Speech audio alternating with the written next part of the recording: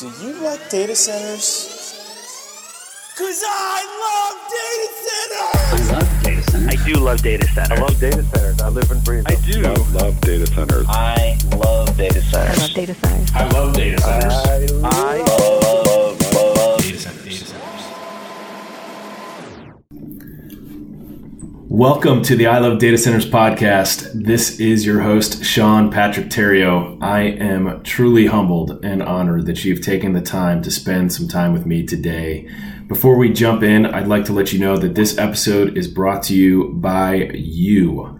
That's right, folks. This podcast exists because you want it to, and despite requests that come in for sponsorship, we have no paid advertising supporting this show. This approach gives me the opportunity to maintain an unbiased voice while conducting these interviews. I do have one request and ask of you, however. If indeed you do find these podcasts interesting and valuable, I would greatly appreciate it if you would do me the simple favor of recommending and sharing it through whatever medium you choose, offline or online. If you want to throw a hashtag I love data centers in any online shares you do, even better. Thank you once again, and I hope you enjoy listening to this next interview as much as I enjoyed recording it. Thank you, everybody, for joining. This is Sean Patrick Theriault, your host of the I Love Data Centers podcast. This episode, I have with me Eric Knight, the founder and CEO of Simple WAN, who is based out of Arizona. And Eric, I'd love for you, for those who are listening, just to give a real quick intro as to who you are and what you guys do. Absolutely. No. Hey, thank you for having me today. So I really appreciate that. So so my name is Eric Knight, and the funny question is people ask me all the time what I do, and it changes over the years. My wife says I'm an inventor, but so I like the startup life. Always looking for that next great technology, and what we're at today is a company called Simple WAN, which is SD-WAN, which I'm sure we'll talk about because it's such a hot thing. But, that's not why we created the company. We created the company because networking sucks. It's difficult. You have to be on site to really understand what's going on. And every technology business that I built beforehand always ran into a wall when it came into, we built these really cool technologies that ran over the network. And when the network failed, or something went wrong, or somebody did something, the product that we built to run on it didn't work, and it made our product look bad. And so, through all those other ventures that were fairly successful, when we started this one about 5 years ago, we're like, okay, we're going to fix that for everybody else that wants to create cool products that run on the network, and this is going to be that tool set and that piece to really make those things shine. Awesome. The funny thing there is I come from the data center world, obviously, with I Love Data Centers, but as I've gotten to work more and more with those who are working with consumer and enterprise at the office network solutions and carriers, it's dawned on me over the last 3-4 years just how complicated that environment is, because I was used to connectivity in and out of data centers, right? So 10 gig circuits. For the most part, providers know what's there. For the most part, those services work because there's such large capacity on those nodes that they kind of have to. But as you get down to the offices in communities and you get down to the residential area, and I just see all the deals that are getting done, and on the cable side and UCaaS side, and even just on the basic network connectivity side, it's just mind blowing to me how, I would almost say, the majority of times when people buy services, they are not deployed on time or delivered in the form and function that they were sold. And it's mind-boggling to me how these companies can still stay in business. It's funny. I've spent plenty of time in data centers myself, and obviously your podcast is named I Love Data Centers. And, we dream of the days of data centers and working in data centers because they're well thought out. Everything from the cooling system to, the bandwidth that comes in and server design. People really think them out, and, it's a joy. It's almost like a perfect lab. So when everybody, is like, if it was a perfect world and you did X, Y, and Z, this solution would work perfect. And so data center stuff does. Unfortunately, on the edge or on a customer network, it's like, we're in a hurry. Let's just throw something together and we'll deal with it later. And the problem is nobody ever comes back to deal with it later. And it turns into not only problems from a user function standpoint, it turns into security risks. I was at a store yesterday where I was standing there to ship out a package, and this is a big chain, for 40 minutes because, they're convinced the internet's slow, and you look, there's networking pieces littered all over the place, and, they've got all of these issues, and I guarantee you their IT people are unaware of how frustrated they are or how frustrated I am as a customer, and it's just thrown together, and when the next thing rolls out, it gets thrown together, and it is really the wild, wild west. And, I wish sites and edges and companies treated their systems like data centers. Well, we will get into the complexity that is the edge and is software-defined networking. But before we go there, you hold a number of patents. You are a successful entrepreneur a few times over. I'd love to hear your journey and your story. And let me start with this. Where are you physically located today, like right now? So we're located physically in Phoenix, Arizona. Gotcha. And were you born and raised in Phoenix? No, I actually was originally from Colorado, but ironically enough, telecom divestiture of AT&T is what moved my family to Phoenix. So as much as I'd love to get away from network and telecom and technology, it seems like the fate was sealed a long time ago. Well, that's actually where I was going to lead to next. So with relatives, was it your dad, your mom, or both? They were both. Yeah, they were both Ma Bell people. Wow. So were they bringing home that tech and introducing it to you at a young age and getting you fired up on STEM and whatnot, or was that something that you gravitated to on your own? I think we had access to it more so than the average person had access to it. So, I mean, when they're bringing home computer stuff and modem stuff, I mean, I remember bulletin boards and, pre-internet type of things. The computer that sat there it didn't do anything. Of course, it didn't have video games. And so you had to learn how to make it do something, which was incredibly boring. But at the same time, I don't know how people do it today because you've got all this fascinating technology in the palm of your hands.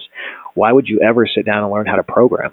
Yeah, no joke. I constantly tell young people that I meet who are interested in developing that it's okay and you should definitely aspire to learn how to program and how it works and what's going on there. But if your end game is to be a developer, you've got a long road ahead of you because there are so many mega geeks that just crank out code all day, every day, eat, sleep, and breathe it, and do it so damn fast and do it so well that unless you're the elite of the elite, it's just not really going to be a long-term career path. Yeah, I would have to agree with you. And the thing is most of the people that, especially the young people that I run into that, like, I want to be a video game programmer or I want to be, so you talk about elite. So definitely, development is cutthroat, but you talk about somebody who's out there developing video games or, AI or, even dabbling in quantum computing. It is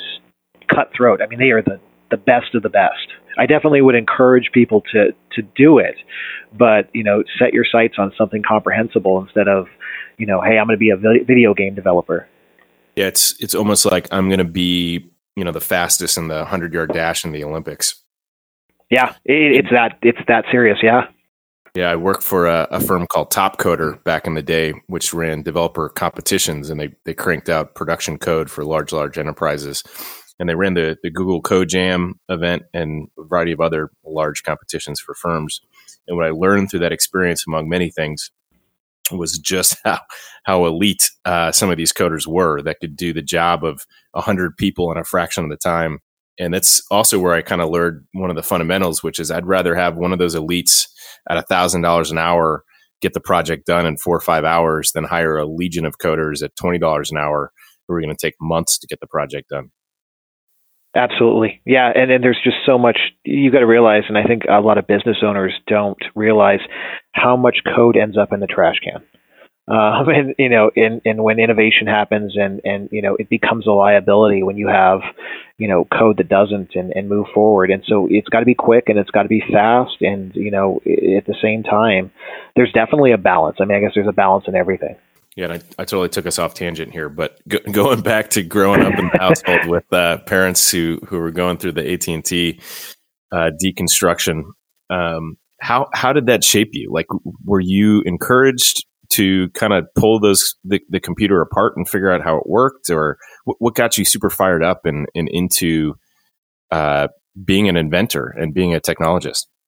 It's funny, when I was a little kid, even before computers, at least in our house, I would take apart all of my toys. And to my parents' dismay, I would never be able to put them back together. So I think as I was growing up, it became almost a chip on my shoulder to where I had to figure out how to not only take these things apart, but also be able to assemble them back together in a better or a new fashion. I've always prided myself on being able to take something that was not meant to do a particular function and apply it to a different technology or a different industry and make it work there. And that's where there's a lot of innovation in, is just taking something that somebody's doing in a very simplistic fashion and then applying it to as a completely new way. I mean, obviously you need some innovation behind it, but that's always been my passion. It's like, well, what if we took this and put this here? Then what would that do for this group? And that's always been it. So what's one of the earliest memories you have of doing that? Oh, wow. I was making stuff when I was 5 or 6. I was convinced that I had things that I had, and now looking back, probably not. But at that age, I was convinced I was making, things that nobody else had thought of. Is it like taking a G.I. Joe and like strapping them to, whatever, a snow cone machine or something like that? Stuff like, so a good example is, remote control cars were pretty basic in the mid 80s and whatnot, but we had them wired to Christmas lights. And, had we're running them at night and, had them all light up, and we had different controls from the remotes, like stuff that now it's like, oh, well, of course, the $5 item has that. But back then, I mean, we're taking a couple $100 piece of, expensive toy and in many people's eyes breaking them. And we thought we were enhancing them. Yeah, that's awesome. I have a 10-year-old daughter who is has all the best qualities and the worst qualities of my wife and I. And she is that similar type where she's constantly pulling things apart, trying to figure out how it works, running chemistry experiments in her bathroom and just making a complete mess of things. But my wife and I have to constantly check ourselves and take deep breaths and realize that this is good. She's experimenting. She's learning. At least she's curious. And try not to get so pissed off about the fact that her bathroom and everywhere she goes is just a complete disaster behind her. I would encourage it all day long, but I don't know how, though, looking back. There's a lot of things that I did. I didn't know how I didn't blow up the house. I guess I got lucky.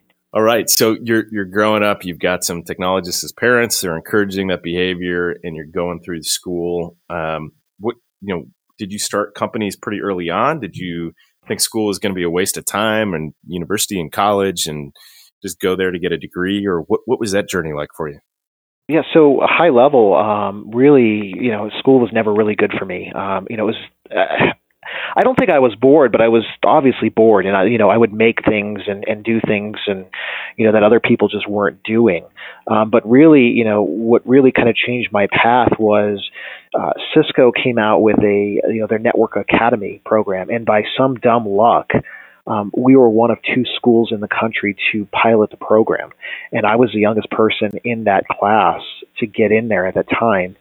And, it was, I guess I didn't fully understand all of the content at the time, but between the internships that they lined up and the things that I did learn from a concept perspective, it really changed my course and what I ended up doing. But I had businesses going back to 12 years old. I would have pool cleaning businesses on service contracts and lawn care services on service contracts, and my friends and I would pay them, and they made money, and we'd get it knocked out. But reoccurring revenue and that whole focus, that was really early on.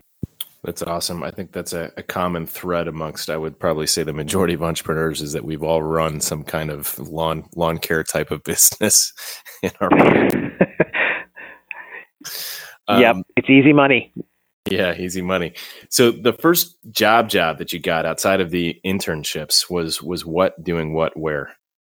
Well, so, and like for my kids, I'm horrified for them now because getting a job at 16 is just impossible. But it was even tough back then. And so my first job was flipping burgers for a whole 2 weeks. I started, and I got an offer at a computer firm a day later. So I put in my 2 weeks notice at flipping burgers, and within 2 weeks, I was building computers at a local shop around the corner. And this is as the internet was emerging, and so I learned a lot about hardware very, very quickly by doing that job. That was probably the foundation that you used with the Cisco stuff as well, right? Yes. Oh yeah. And people don't realize when they look at computer stuff how many pieces are involved and how many components are involved. Just from the hardware world, which I still use today, is completely different from the software world. I mean, it just they're different people. They're different ways of going about it. They're different ways of thinking. I even think of like data center and all of these different worlds. Most people that are developing software have never set foot in a data center. I think the people that were building computers with me had never opened up a coding application to write any of the software to go on it. It's completely foreign and siloed. And enter the world of DevOps, right? For those who can spend the time and take the time to understand both the development side of the house and the operations infrastructure side of the house. They are a rare breed, but absolutely 100% valuable. So how did you start to pick up that knowledge of both the development and the infrastructure side? And I mean, obviously the network side, but it's all related, because to do the work that you've been doing and build what you've built, you kind of have to have that holistic understanding of the technology stack. That can't just be from, coming from one side of the spectrum. Yeah, absolutely. So, obviously I learned a lot about hardware back doing that job. And when I worked there until that company went out of business, and I was like, well, crap, what am I going to do now? And, I was still in high school, and, there was a couple career paths. One of them was go work for a credit card company like everybody else was in high school, or, find something else. And at the time, CompUSA was still around, and they're like, hey, I've got a sales job for you. I'm like, a sales job? I don't want a sales job. I'm not going to do that the rest of my life. I'm a tech guy. I'm a guy that, that works in the back room and does his thing. And, I was like, you know what though? Somebody could walk in on that job and, offer me a position that if I'm in the back room somewhere, I'm never going to meet. And that's what happened. And so not only that, I picked up so much from that sales job. I was a top salesperson, in day, what is it, every other month or something like that. I was their top salesperson, moving more hardware and more warranty than anybody else they had on the floor, and I was doing it part-time. And so that experience, I think, was probably more valuable than any tech training and tech experience I've ever had, because you can do that stuff in your free time. But learning how to deal with people, and I never claimed to be a good salesperson, but being able to, have that experience and deal with people, and then also know what you're talking about on the backside, I think was probably the biggest and best thing that could have ever happened to me. Yeah, amen, hallelujah. I hate to say it, but I can imagine a young 16-year-old Eric Knight working the floor of a CompUSA, slinging hardware and maintenance contracts. So what got you into doing your own thing? I mean, eventually you got off to start your own business and run your own firm. I see from 2002 to 2005, which was pretty early days. And then there was an acquisition there. Walk me through that storyline. Yeah, so I got picked up off the floor, of course, at CompUSA, and got a great job with a startup that was an ISP, and I definitely recommend. I mean, another great experience is everybody needs to work for a startup, no matter what you're doing. I mean, that being able to be, first of all, grow up and move quickly within a startup is huge, but you learn every job in there. You become an expert at almost everything. And after doing that for a number of years, I was just, I was just displaced. I was unhappy. They weren't doing things the way that I wanted to. And like every young person, I thought I could do it better. And so I started an IT shop. And at early MSP, we had the idea of, hey, let's just bill a flat rate per server and per workstation. And hey, if we could do this stuff remotely, it'd be even better. And that kind of ties into the main story, which is the dream was there. We had a lot of accounts that were a couple hundred miles away, but the internet and the network technology that existed at the time period, we still had to hop in a car and go do those things. And then while we were getting that business off the ground, I was like, hey, phone systems, they look like computers. I can do that too. And I sold a couple of customers Toshiba phone systems, and found out I could not get the licenses, nor did I have the expertise to get that off the ground. So I called in a couple other companies to kind of help me through that, and we ended up merging with one of those companies, like a 20-some-year-old company. And within a few years, we bundled them both together and sold them to actually start a voice over IP company. That's a great story. The innovation there and the partnership, being able to find those partners, like all of that piece, to your point about working for a startup and how everyone should have that experience. That's one of the key lessons I've learned in my life is understanding that I'm never going to be an expert in everything, and being able to find those who are, and be able to find ways to integrate and work and partner with those people to make 1 + 1 = 100 is such an invaluable lesson for anyone in business. And I think people have to understand that, startups, the odds are against them, right? I mean, like any other business, 50% of them or more, especially in the startup world, just don't make it. And the pay is atrocious and the benefits are horrible. But if you're young enough to where that kind of stuff you can get by, the experience that you will pull out of a business like that is something you can never get from money or benefits. And a lot of people today, they get out of high school, they get out of college, and like, oh, this big firm is giving me a 6-figure income to go do their IT work. But you will never gain the experience and the tools that are really going to catapult your life forward into, who knows, a multi-million-dollar, venture down the line, because you gain that experience doing a startup. And so I stress to everybody with the STEM stuff, with, the stuff that I'm involved in with the foundations and stuff like that, you take that risk if you can do that thing with a startup, because you just cannot tell. If I didn't do that early on, I don't know that I would have felt comfortable doing it over and over again. And even back then, the whole startup thing was not glorious. It was like, oh, hey, congratulations, you're going to start a business. Good for you. I mean, in my parents, for the first almost 8 years, they're like, well, when are you going to go get a real job? When are you going to go get a corporate job? When are you going to go do that? And they didn't understand it. And so I think everybody around you is like, hey, go get a real job. But I can't stress enough, whether you're starting one or you're just in one, do a startup. Yeah, especially if you don't have, or if, as you said, you have the liberty to be able to do a job like that. It's funny how many people come into college thinking that they need to get a job with a big high profile company to put on their resume so that they can then move on to other opportunities where, I'm sure you will attest, for me, I'd rather see someone who is in a fast paced, growing, scaling company that's had to have multiple different roles within that organization and adapt quickly and learn quickly than someone who's just been instantly thrown into a massive behemoth of an organization and said, here's your box, here's your role, know your role, do this day in, day out, and just do this extremely well. Don't ask questions, and we'll pay you well and you'll have this on your resume. It'll be a great launching pad for you. I think the best launching pad is for someone to step into the completely different environment where they don't know what the hell it is that they're doing and they've got to figure it out on their own.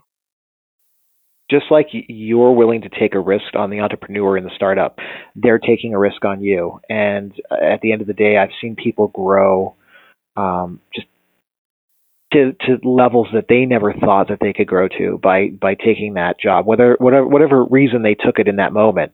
But it excites me when I see some on paper when somebody's been at a startup and, the changing roles within that organization and growing. It says, okay, they're willing to adapt. They're willing to be dynamic. And these big IBM type companies, I mean, obviously they can't get out of their own way most of the time. They can't innovate. And so seeing, I guess the description would be an innovator on paper.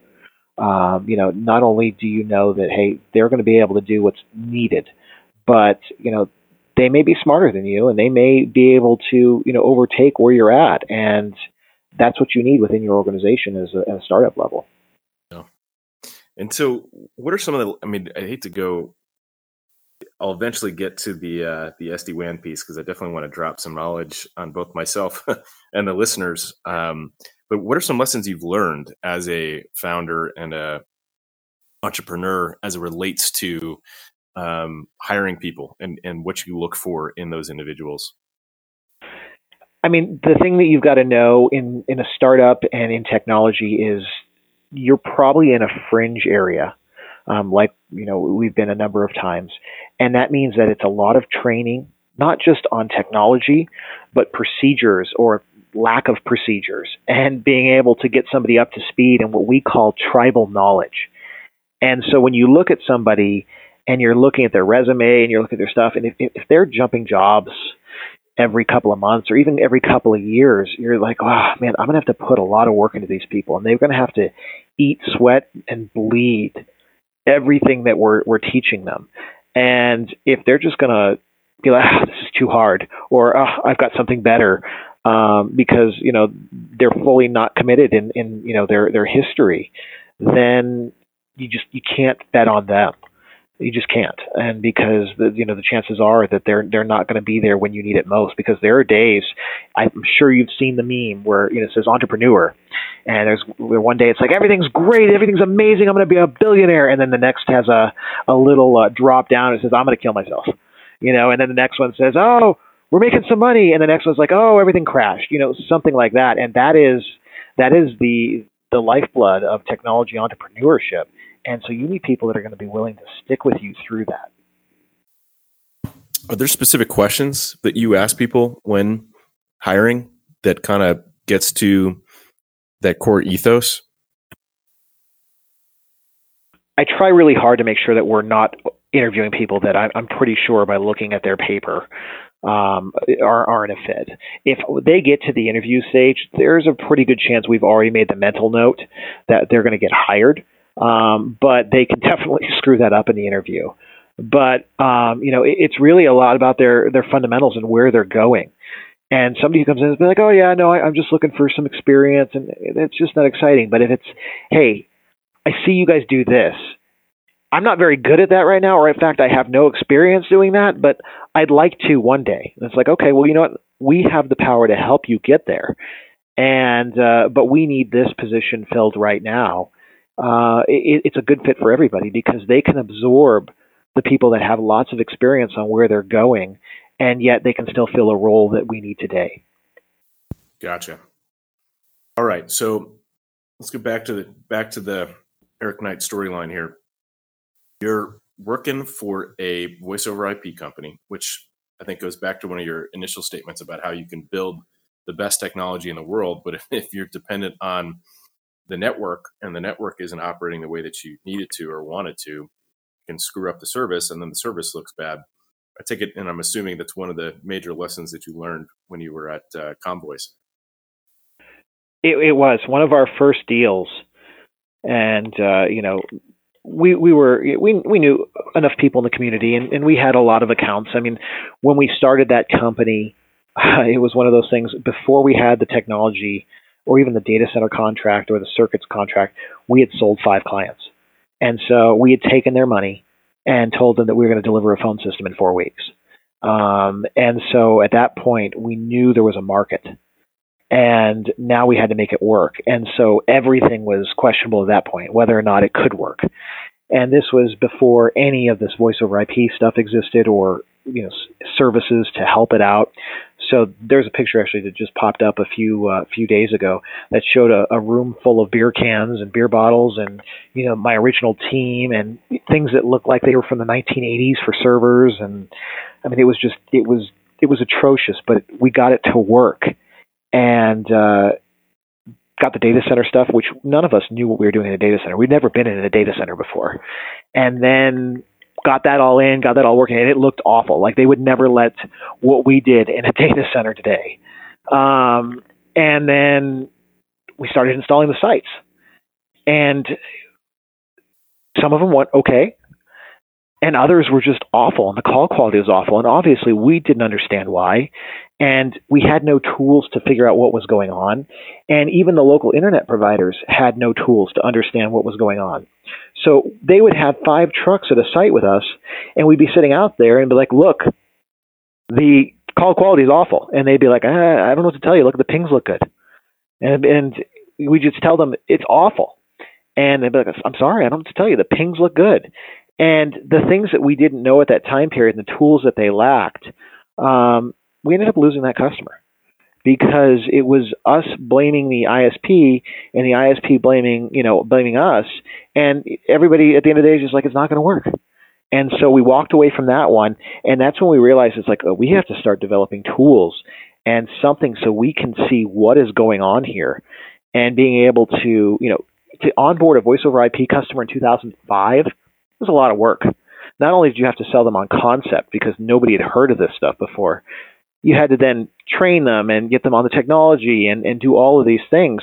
So to lose a customer after the fact, it was just a nightmare. So that's when we really started to think, okay, we've got to come up with a tool set, because our last business was about rolling trucks, and that doesn't work anymore. It's just too expensive.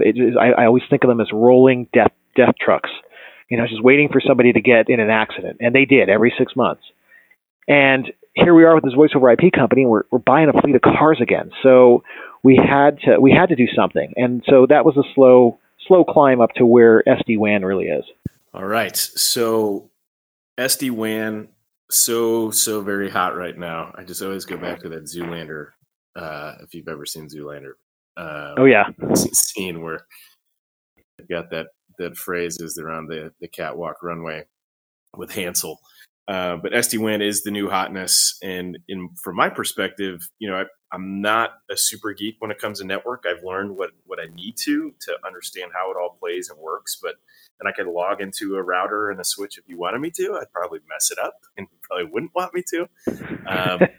And I understand the basics. But for those who are listening, who are trying to unwrap what SD-WAN is, what the hell is SD-WAN? And the precursor to that is I almost feel like it's similar to cloud, and that it's both everything and nothing at the same time. So when you're explaining it to customers or your mom, how would you explain what SD-WAN is to someone?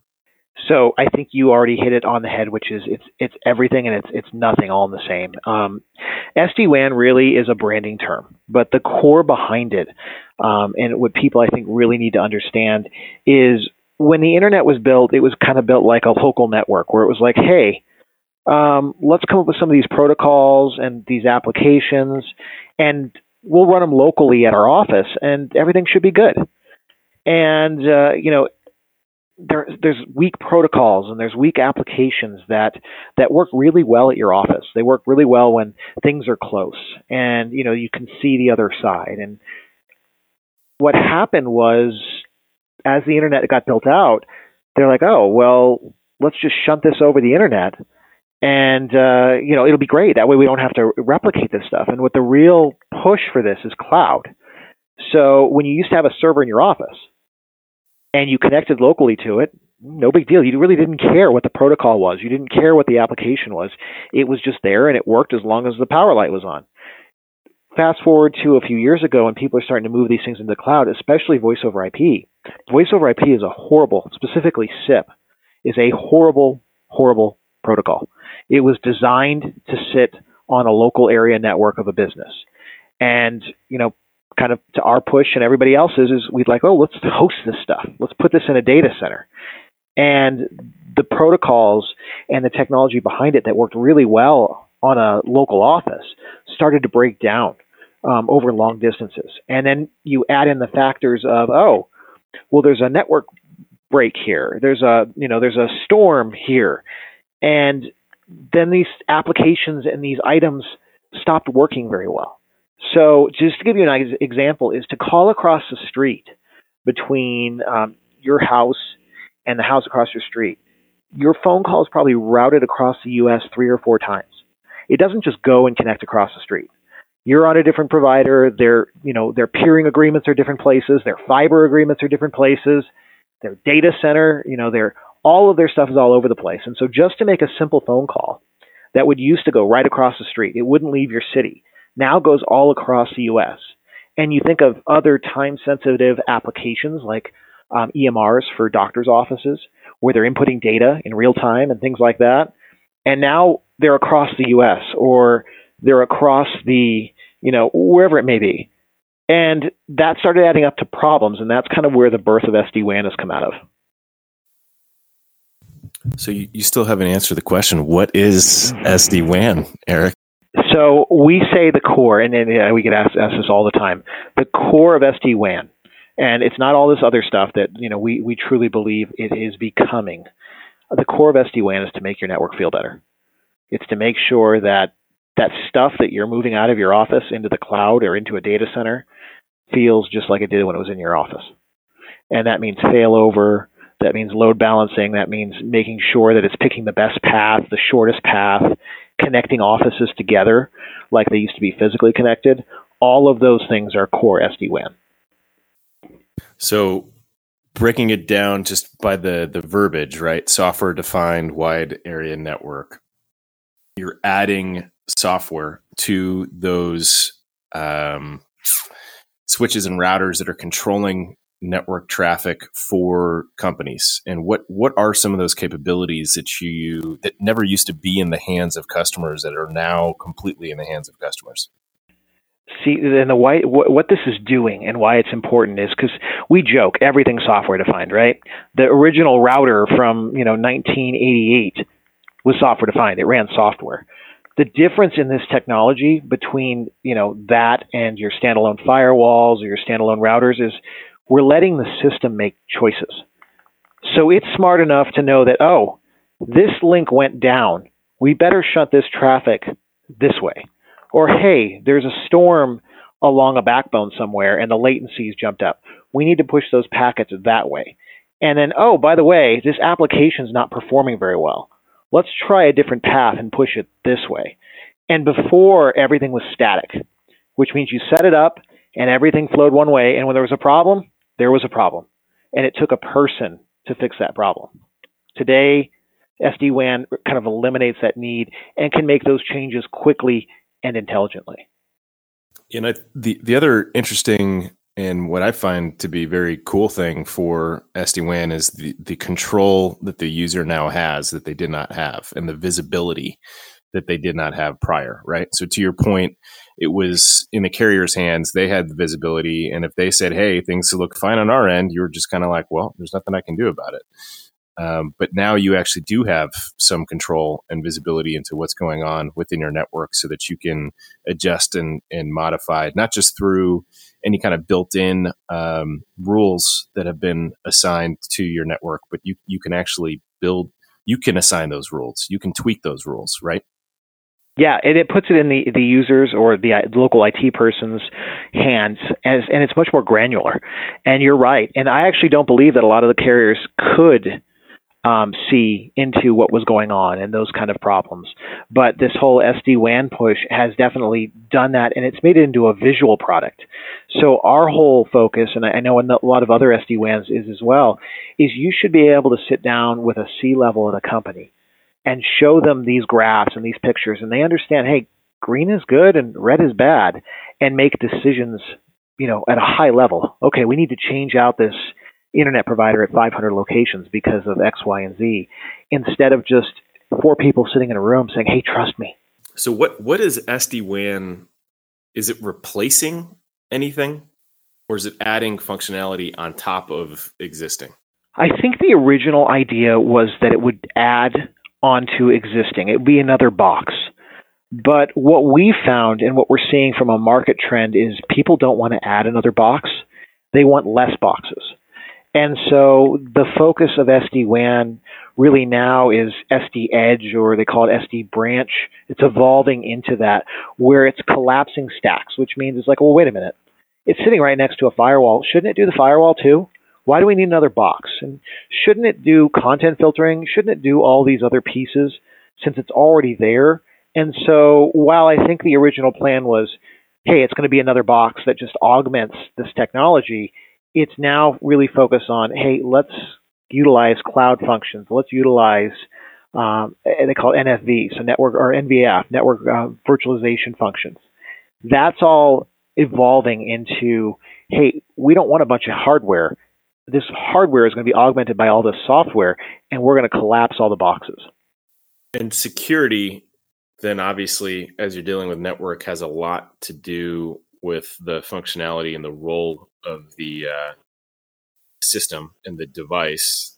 How does that? I guess for some it may seem obvious, but for the layman and even myself, like, how does one go about architecting such a solution with security in mind and making sure that it's front and foremost? And I guess the other piece to that is, on the security side, as I'm talking to more and more security vendors and providers, what I'm realizing is that there are lots of tools out there. So it's security companies that really have widgets and tools on the security side, but there's very few that deliver a true end-to-end solution. So I guess the question is, within the SD-WAN solution set, I guess as it specifically relates to Simple WAN, how is security being baked into your solution? And is it, to what degree are you handing something over to a customer? What functionality and resources do they need to add to that in order to have a fully protected network? So I think that's a trick question. Is that a trick question? The reason why I ask that is the edge is the edge. It's always been the edge, whether it's a firewall, whether it's new SD-WAN appliances, whether it's the internet company doing something on the edge. I say security in a network or a business environment is a lot like home security.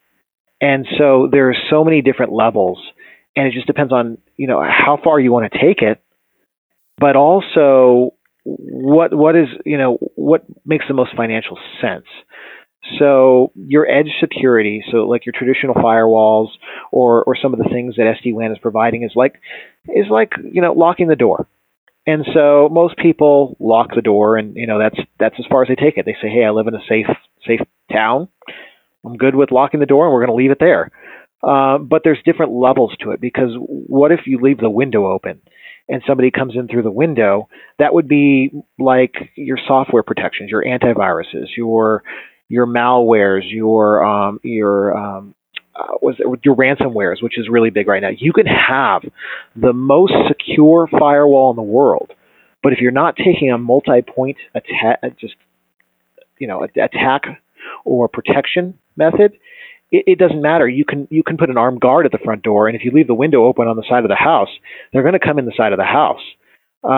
So everything from a security approach is policy, edge, application.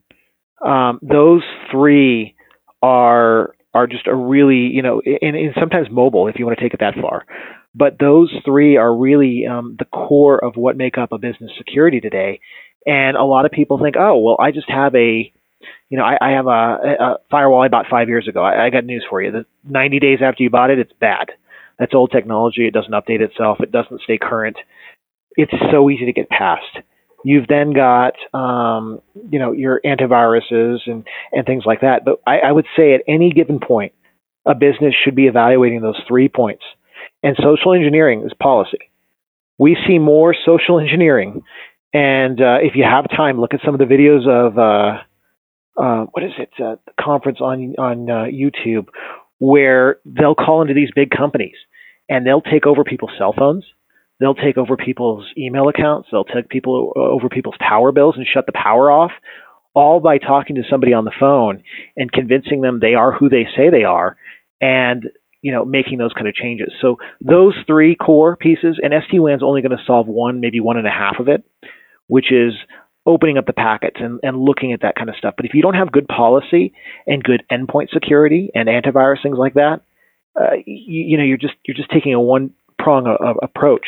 And to that end, people that are installing antivirus or some kind of malware protection or some kind of ransomware protection, but they've got that 5-year-old firewall, they're just as much as risk as not doing one of the other points. I know I kind of babbled on that one, but no. That was all exactly where I wanted you to go. And to your point that I don't want to say it was a trick question, but I wanted to give you a little soft. I've read some of the documents that you've written and you've put out there as it relates to security. So I appreciate it when I'm talking to a business owner who's not giving the sales BS mantra of, oh yeah, we're the best at security. You deploy our solution and all your problems are solved, right? The reality is, to your point, that the liability is on the consumer and the customer, and they've got to make sure that they understand the situational awareness of the threats that would even be wanting to come after them so that they can lock down their environments. And even more so, to your point, the people within the organization, as a matter of policy, have to be trained on how to deal with those who are going to try to disrupt and interrupt and confuse them such that they give up information or access that they should not be giving up. And that's, it's kind of like in the data center, the majority of outages occur in the data center, not because of infrastructure failure, but because of people. Yep. Right. And it's the same with security in any office or any home. It's someone who forgot to do something or said something they should not say. It's not the technology that's the failure. Yeah, that video that I was describing, it was a couple of years ago, and there was another one that was just a reporter.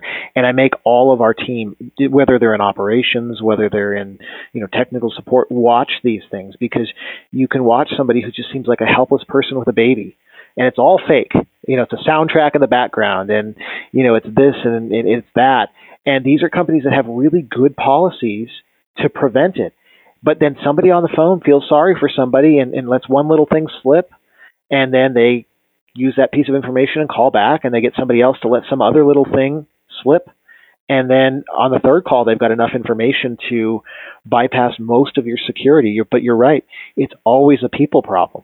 All right. So getting back to SD-WAN, right? There's a gentleman that I work with by the name of Chris Donlin, who I know we've met a few times, and he's kind of our SD-WAN quote-unquote guru. He spends almost all of his time working with providers and working with customers, understanding the nuances of the different solutions that are available. And he's put together, an SD-WAN comparison matrix that we use when we're talking to customers about this topic.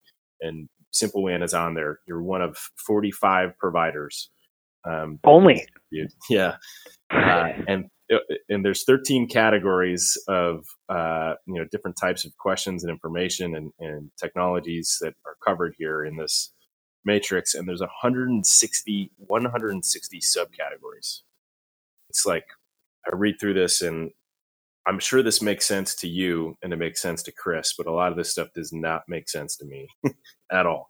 But where are the key differentiators between and among providers? And I'll give you, something maybe to start with. Chris was talking to me about the difference between something that is quote unquote over the top and something that is not over the top. So can you maybe explain what over the top might mean as it relates to an SD-WAN solution? And then, maybe some other key points that you think are differentiators between the players in the market today. Absolutely. So we are considered over the top. And what over the top means is it's bring your own bandwidth. You can mix and match any cable provider, any DSL provider, 4G LTE, of course, 5G, satellite, so like Viasat.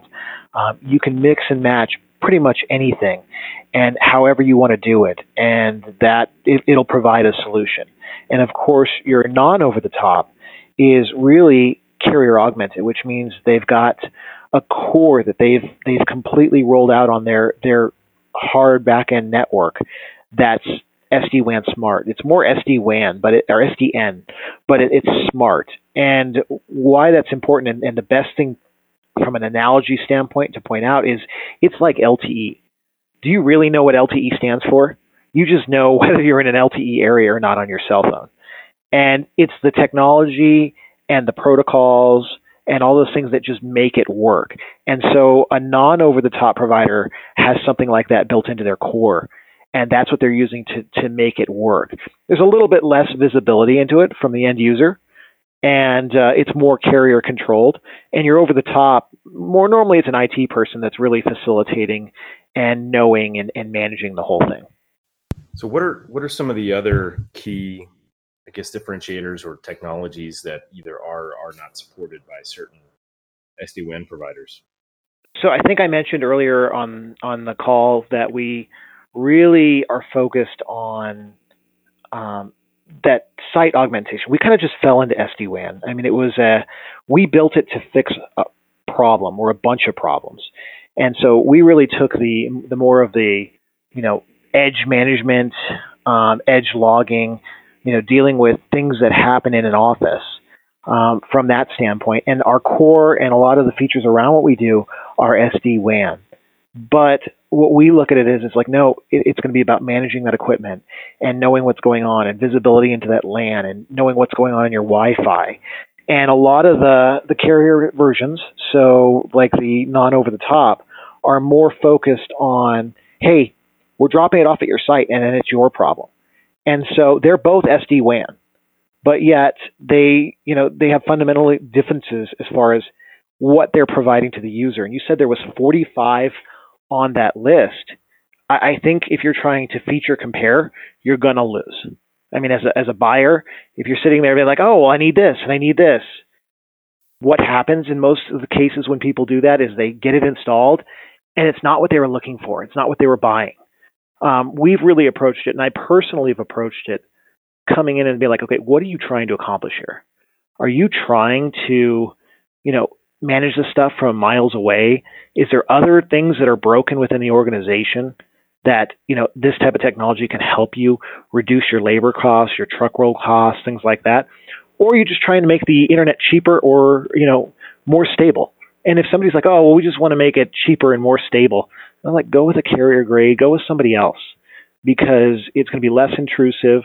But if you're really looking to, save on those labor, add security, do those things, manage the Wi-Fi, really have no technical or, IT type staff on site, then you need something more. You need something, that's more of an edge and, management type device, not just making your networks feel better.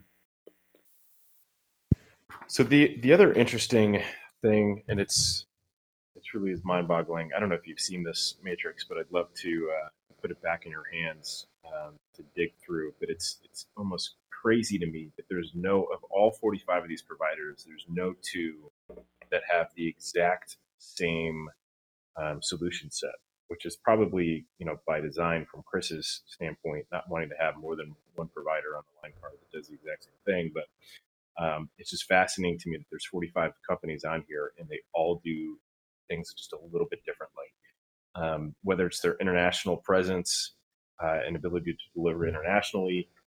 One of the ones that I'd love for you to comment on is the ability to white label the solution if you're an MSP, because a lot of MSPs, right, outsourced IT service providers, are the ones having a lot of these conversations with customers about connectivity. Their ability to take a solution and resell it into that account versus having maybe having it be a completely separate vendor that's coming in and delivering that service. That is, I would think, a key differentiator in the marketplace.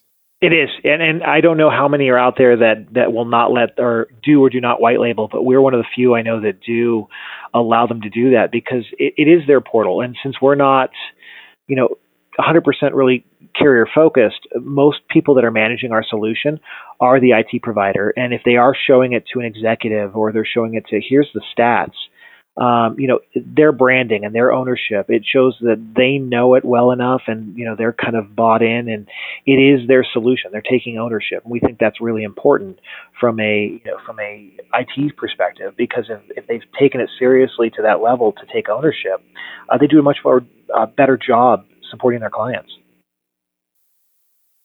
Do you require those folks to go through some sort of training for them in order to have maybe that kind of status or ability to white label? So we do. Our resellers have to go through a certification process. But unlike the Cisco courses that I've taken over the years, I mean, it's all real world stuff. And that's what we felt was lacking in the struggles that SD-WAN is having.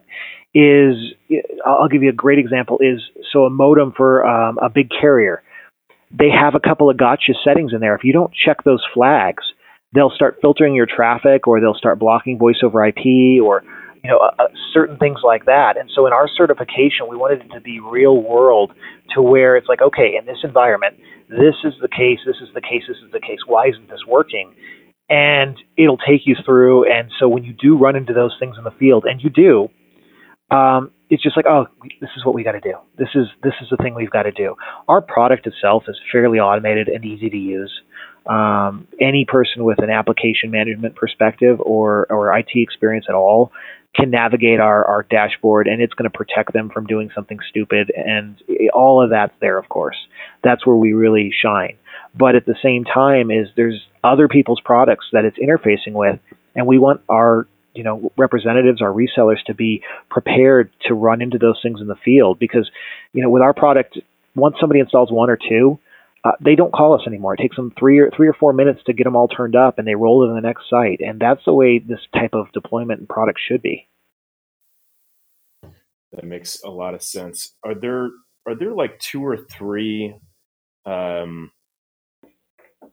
consistent issues that people have with their networks that are relatively simple to solve and resolve? Like when you say that there's maybe 2 or 3 issues that eventually these folks learn how to manage on their own, I would imagine for a lot of maybe new network administrators who may be listening, and or those who work with them who are constantly having issues, like what are 2 or 3 areas to look at within your network to figure out why the heck it is that you may be having issues with your quality of service? So a lot of it is, so the WAN networks have gotten really good over the last 10 years. I mean, so most of the time, unless it's a last mile issue, your WAN is pretty solid. I mean, they've got tools and technology built into it now that really take that to the next level. Most of the problems are from the firewall back that we see, and it's silly stuff, because you can't be out there all of the time. And, I've got a couple of great examples. One of them was we installed a new access point into our office some time ago. And I was like, just had one of my guys say, hey, just go do it. He made the cable, plugged it in, walked out the door, and I got a page from our dashboard that says, hey, you've got a bunch of LAN errors on your network. I was like, what the heck? And I went back in. I was like, hey, guys, what's going on? What'd you just do?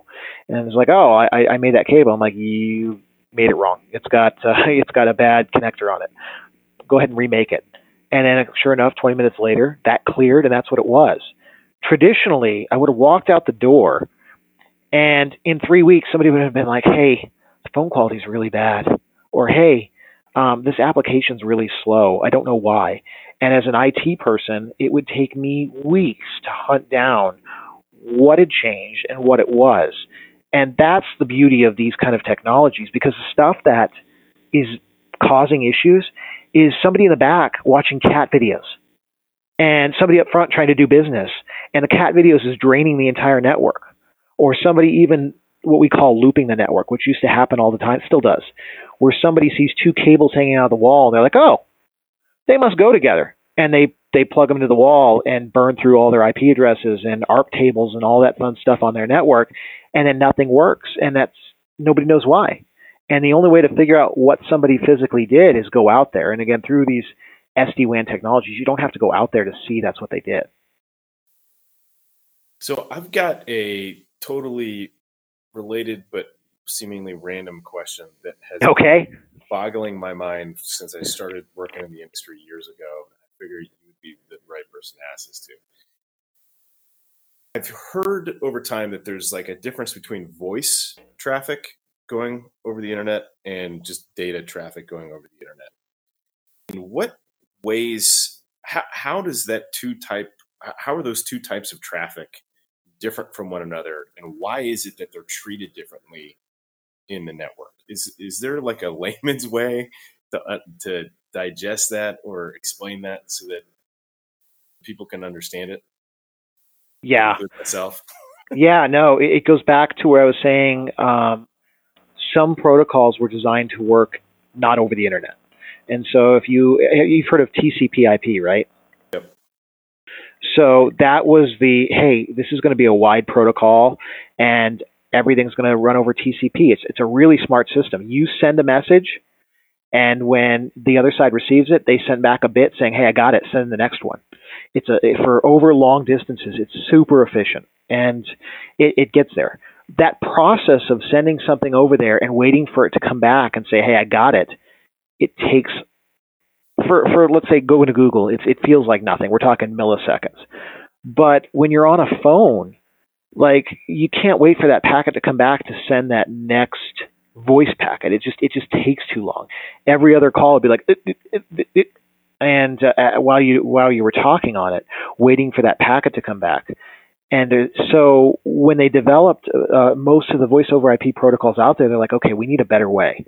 And there's this thing called UDP. And UDP is exactly the opposite. It sends it, it blows it out, and if it doesn't come back, or there's nothing that says, hey, I got it. It's just gone. And if it doesn't get to the other side, we forget about it and move on.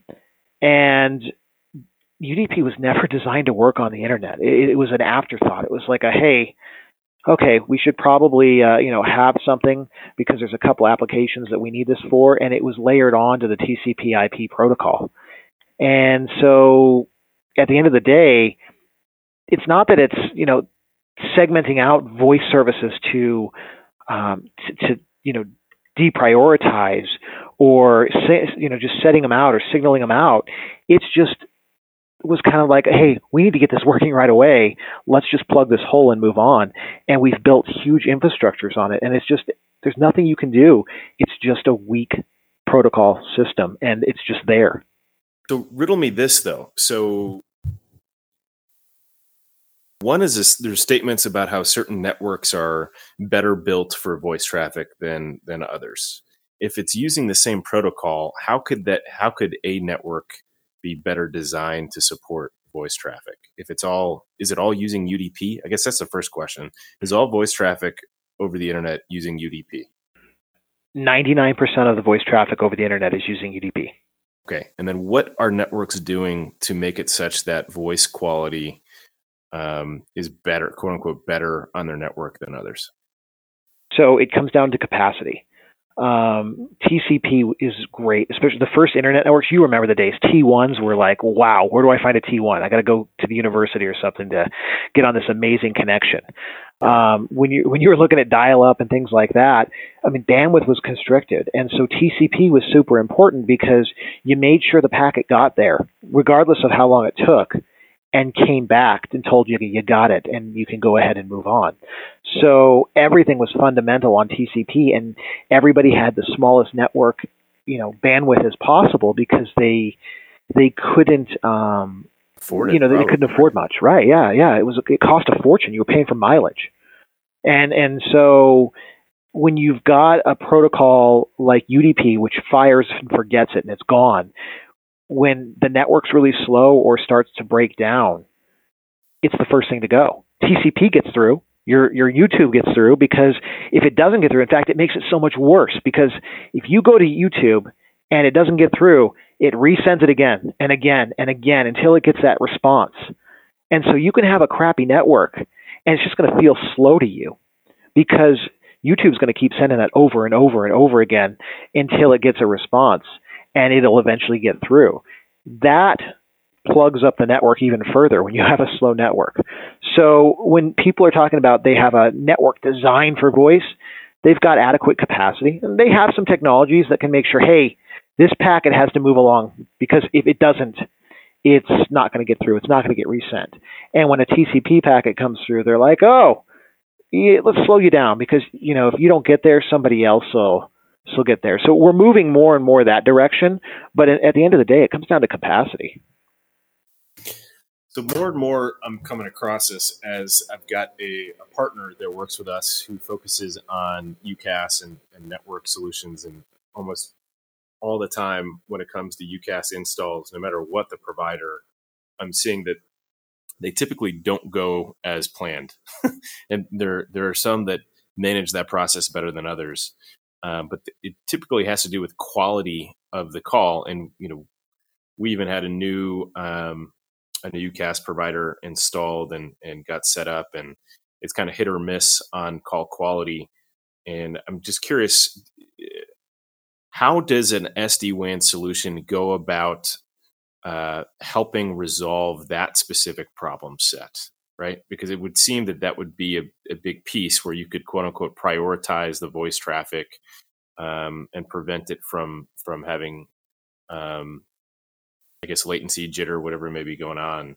Like, what is happening with that SD-WAN device that's allowing organization to maybe bypass that issue or resolve that issue through prioritization of traffic? That's kind of the core of what SD-WAN is doing. And so again, it comes back to fundamental stuff.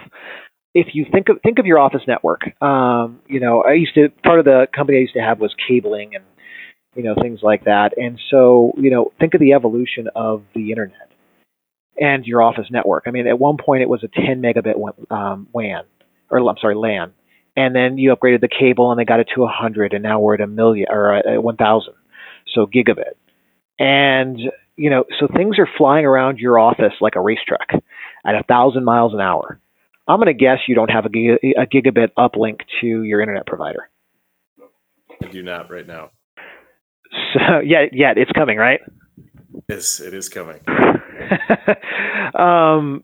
So your things, packets are flying around your office at 1,000 miles an hour, like a racetrack. And when you had servers and your phones and all that stuff locally, it all connected to that racetrack at 1,000 miles an hour. It's no problem. It's no issue. And now you've got this off ramp that is, let's say it's 50 or 100 megabytes. So we'll say it's 100 miles an hour. And you've got all of these things that used to connect to your office at 1,000 miles an hour, and you've moved them all to the cloud or to a data center, including your phones. And so there's almost nothing on your local network to hit at 1,000 miles an hour again, maybe a printer, but now they're all trying to, all these cars, you've got hundreds of cars on this racetrack, and they're trying to all get out that 100 mile an hour on ramp, off ramp. What would happen? You're gonna have a wreck. You're gonna have a huge wreck, and the car that's the slower car, or that's not the most reinforced car, is gonna die there. It's gonna blow up into a million pieces and never get out, and they're gonna tow it away. And that's what's happening. It's always about the weakest link. The carriers on their side, their networks are huge and they're well tuned and they have so much bandwidth on the other side. That's not the problem. The problem is that racetrack and off ramp. Yeah, that is the interesting paradigm. So for a lot of say healthcare providers that we work with who are looking to move to the cloud, they focus on the data side of things, but they also have to look at the voice side of things and where all that data is going to live and what the latency is going to be between their office and where the data is going to live, and make sure that the pipe that they have between their offices and where the data is going to live is going to be large enough. Not only large enough, but to the point that you're making, that you have the right tools and rules in place to prioritize certain types of traffic so that the data that needs to come across, that is high priority, can come across. And I think that's where, it's the complexity in those types of solutions that, for me, I just love. And that's why I do what I do, because there's always a new, interesting problem set to be had. And that's me leading up to the next question I have for you, which is, in the world that you live in today, A, as an entrepreneur, B, as someone who's had a company now for 5 years, growing it, scaling it, what are some of the new challenges that you face in this space? It comes down to noise and confusion. I mean, you referenced that page of 45, SD-WAN providers in Matrix. We've been desperately actually trying to distance ourselves from the SD-WAN, core name, just because there is so much more to it. And, people that are looking for this technology, the biggest problem is they don't think, oh, I've got this problem, I need SD-WAN. And in reality, a lot of businesses have particular problems, and they just do not know how to associate it to SD-WAN. SD-WAN's kind of a pie in the sky. Hey, it sounds really cool, but the confusion, the number of vendors, and these vendors, they have a lot of money, and they're pumping the market base with misinformation. You've got a bunch of legacy hardware vendors out there that have been selling hardware or firewalls for 20 years. And they're putting out press releases saying, "Hey, we now have SD-WAN." And I've talked to the executives and I've sent them emails. I said, "This is an SD-WAN," and their response is marketing. And I'm just like, "Oh, okay." And it really is doing a disservice to IT people and network engineers and even the end user, because there's just so much information that's flying around, and a lot of it is not accurate. I would say the exact same thing about cloud computing. And for the same reasons, there's so much noise and confusion in that market. And I don't know if it's even fixable. But hopefully podcasts like this, because my whole intention behind this podcast is to make people more knowledgeable and hopefully have more of these types of conversations that people can start to understand the concepts and think for themselves and not just go off of the clickbait and the 10-second ads that they hear or see, or the brief article that they may have read in whatever magazine that was funded by the company, that's trying to push their own wares, and really has someone who wrote the article who probably knows very little about the technology to begin with. But I'll get off my soapbox there. I'm sure you're experiencing and seeing the same thing. Oh, it's exactly the same thing. No, I don't think it's a soapbox at all. And it's so much noise, and it's so much stuff calling into the marketplace. I'd have to say, people call us all the time, of course, looking for SD-WAN, and when they actually go through the process of our demos and things like that, I'd say 50% of them were really looking for SD-WAN, and the rest of them are looking to fix a particular problem, and they're just desperate to associate that with a term, and it's just not easy to do. Gotcha.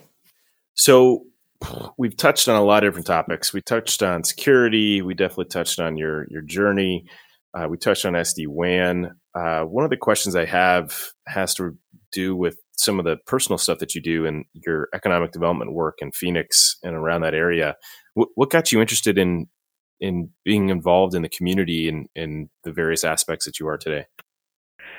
I think it's just as an entrepreneur, and the community is where our employees come from. It's where where we live, obviously, and it's so important. I think somebody told me a long time ago that philanthropy and things like that is just part of the entrepreneurship journey.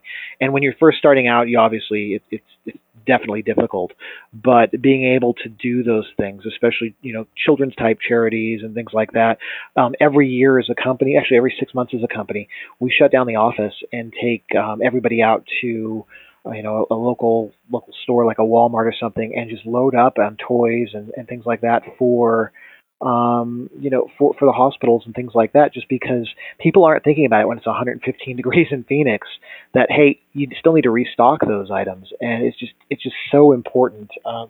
Whether it's karma or whatever, piece out there, it's just important to put that positive stuff up there, not just for your business, which is also always hard as an entrepreneur, but just to put that positive vibes out in other areas and other energies too.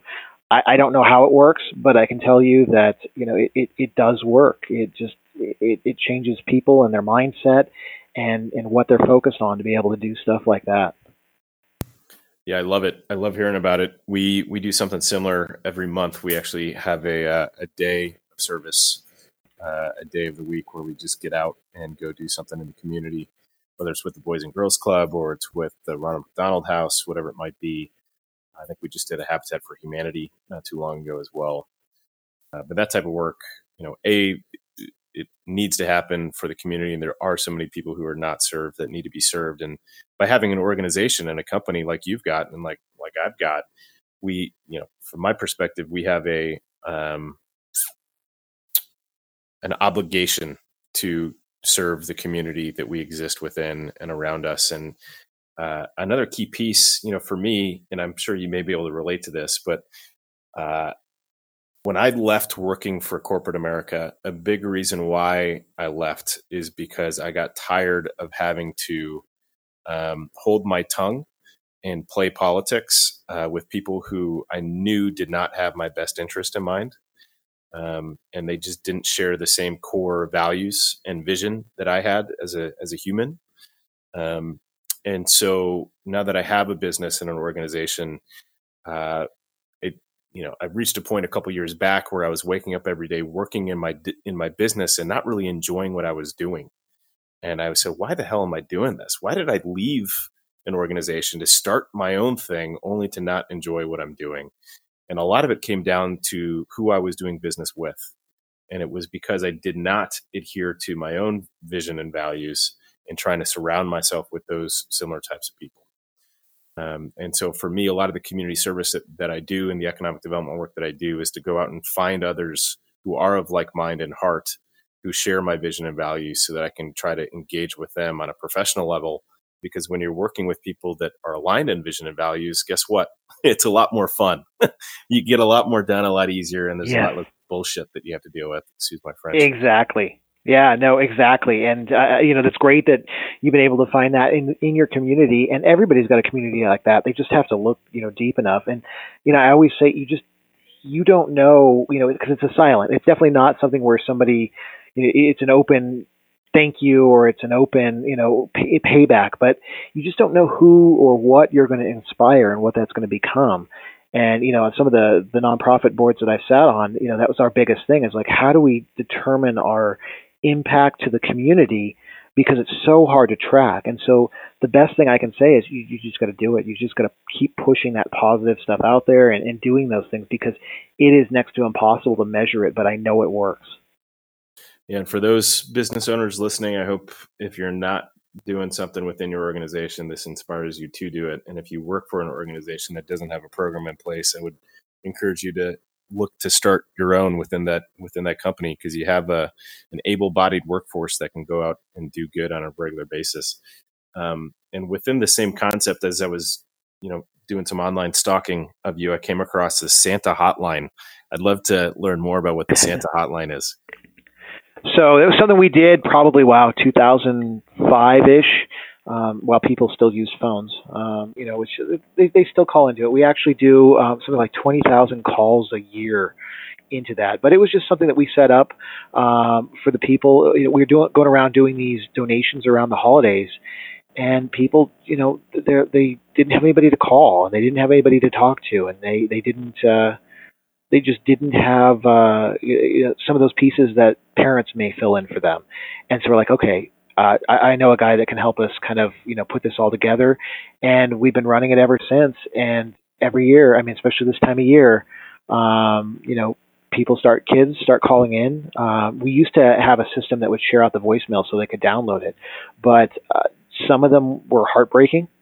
Some of them are just like, wow, incredible type of thing. And so we've just sponsored it, and we've kept it up for the last almost 15 years. And it's just one of those cool things. It was a lot of work on the front side, but over the last 15 years, so many people have gotten stuff out of it. How do people find it? I would love to have my kids call into the Santa Hotline. I'd be very curious just to hear what they say. Yeah, so I think it's at the santahotline.net. There's also a Facebook page for it too. But again, it's real simple. You call in and let them leave a message. And, we used to video record my kids when they were doing it. It was great. I think that is definitely going to be happening this year. What some of the questions that I conclude on with my listeners, because we've covered so much ground, and I don't want to keep any longer than I have to. But I'd love to know, given everything that you cover on a day-to-day basis, and I know you're a technologist, you're always out learning new things and talking to people and traveling. What is something that you've learned over the last month or two, or in the near future, that's totally blown your mind? So, I mean, I think like you, we've obviously visited a lot of businesses and a lot of stores, and we're pretty good consumers. The lacks that people are taking from an attitude standpoint, from a cybersecurity standpoint, it never, it scares the hell out of me. You go to a dentist and you can access their file server, and a lot of people are like, oh, well, that takes a super technical person, and no, it doesn't. And the things that can be done remotely, and the things that that people have asked me to do from a white hat, hacker type perspective, with their permission, obviously, and things like that. The things that can get done and how easy it is truly terrifying. And that we don't have any legislation for this, to enforce business owners and businesses of all sizes to protect their users' data. And we are a data-filled, society right now, where, like you were doing some, digging, which I try to protect, some of the things I have out there, but I'm pretty public. I do a lot of interviews and things like that. So obviously you can't do it all, but the things people post on social media, the things they put on LinkedIn, the things they put on Facebook, all somebody has to do is take a couple hours and take that information and profile and make a profile, a virtual you, out of that stuff.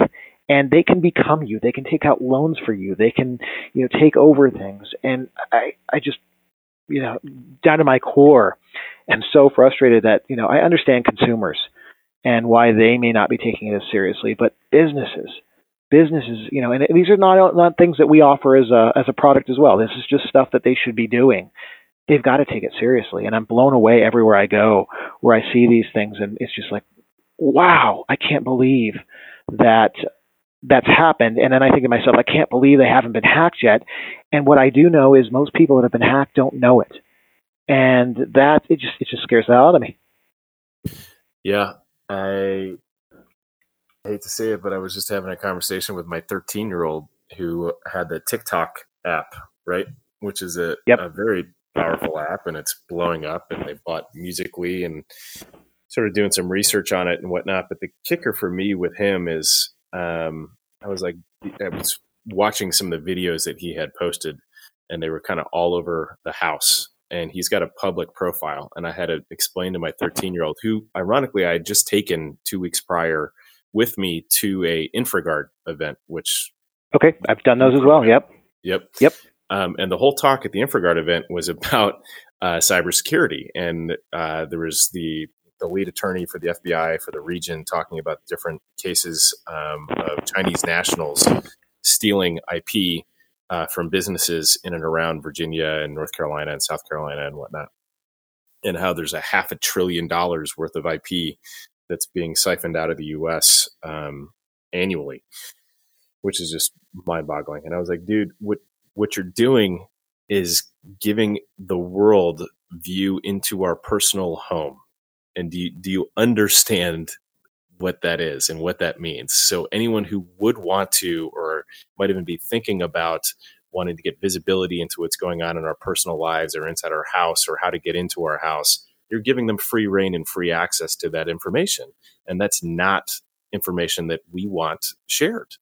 And I was kind of explaining this to a 13-year-old who really, that was the farthest thing from, his mind when he was creating and posting these videos. And he's probably thinking, who would want to do that to me? Right. Exactly. Yeah. It's crazy. So thanks for that total downer. I appreciate that. So we'll leave it on a down note then. Yeah, no, but it does. It scares me. And, on the TikTok thing, like you're saying, it even encodes your GPS coordinates in the videos and things like that in the back end. And most people are just not thinking about that kind of stuff. Yeah. And once you ring that bell, you can't unring that bell. Mm-hmm. It's out there. Yep.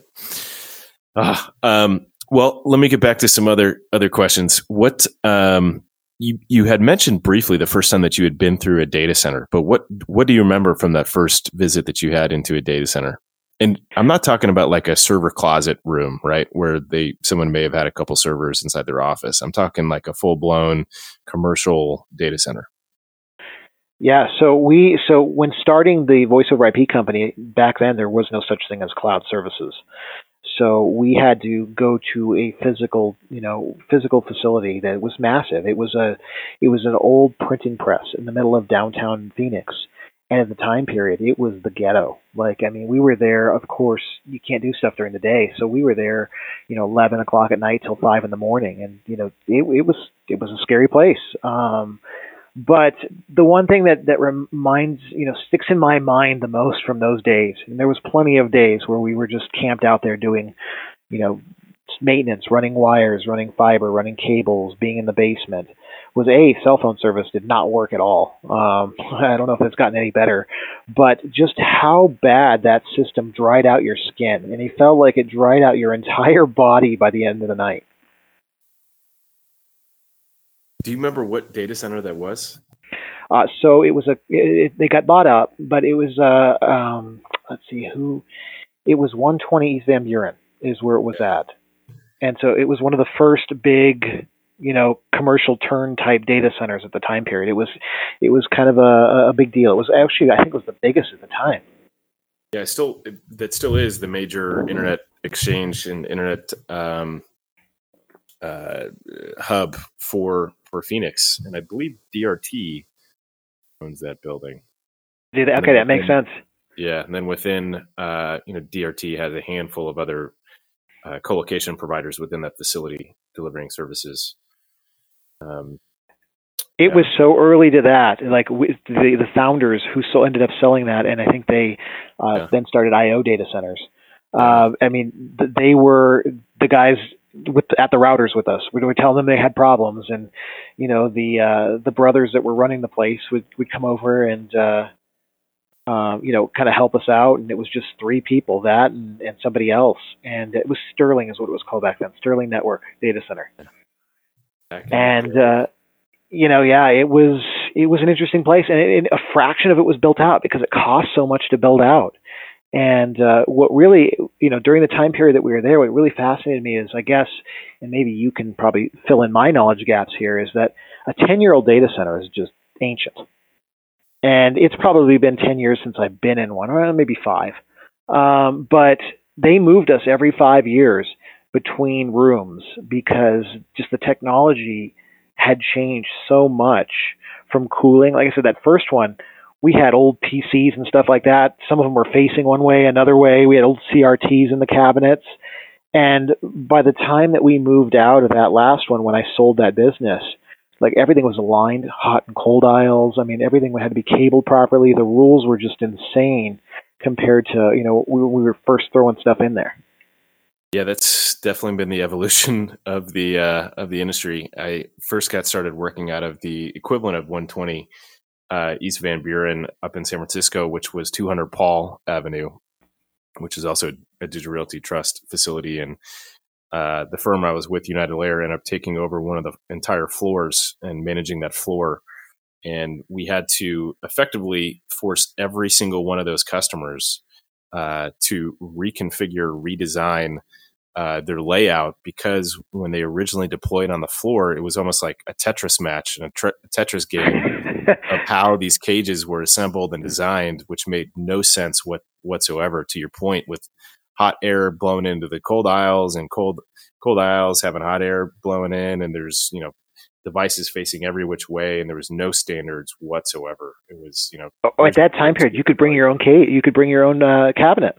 Yeah, exactly. And so you'd be walking down the aisle, and if you didn't lift your head up, you'd walk into somebody's corner of their cabinet because it was an extra long one.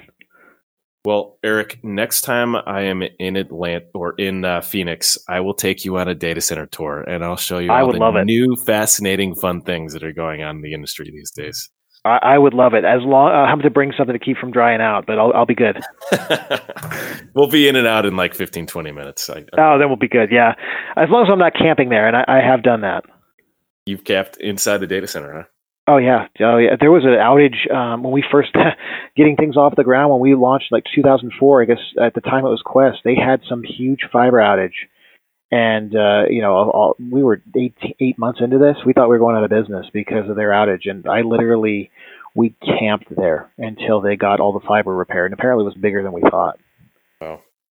Yeah, I think some of the providers these days have gotten smarter, and they have rooms where they have beds or cots that can be brought out for people who are in those positions, and showers and whatnot. But that's amazing. We laid in the aisles.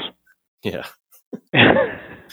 Yeah, I've seen my fair share of people asleep at desks sitting inside their cages in the data center with headphones on because they wanted to try to block out the noise of the data center. Well, Eric, this was a fun and enlightening conversation. I greatly, greatly appreciate you taking the time. I'm sure our listeners do as well. And I got one last question for you that I ask all my guests, which is, do you love data centers? I do. I do love data centers. There we go. Well, thank you, Eric. I'm sure we will be talking soon and seeing each other at a conference at some point in the very near future. Perfect. No, I appreciate you having me, and it's been a lot of fun.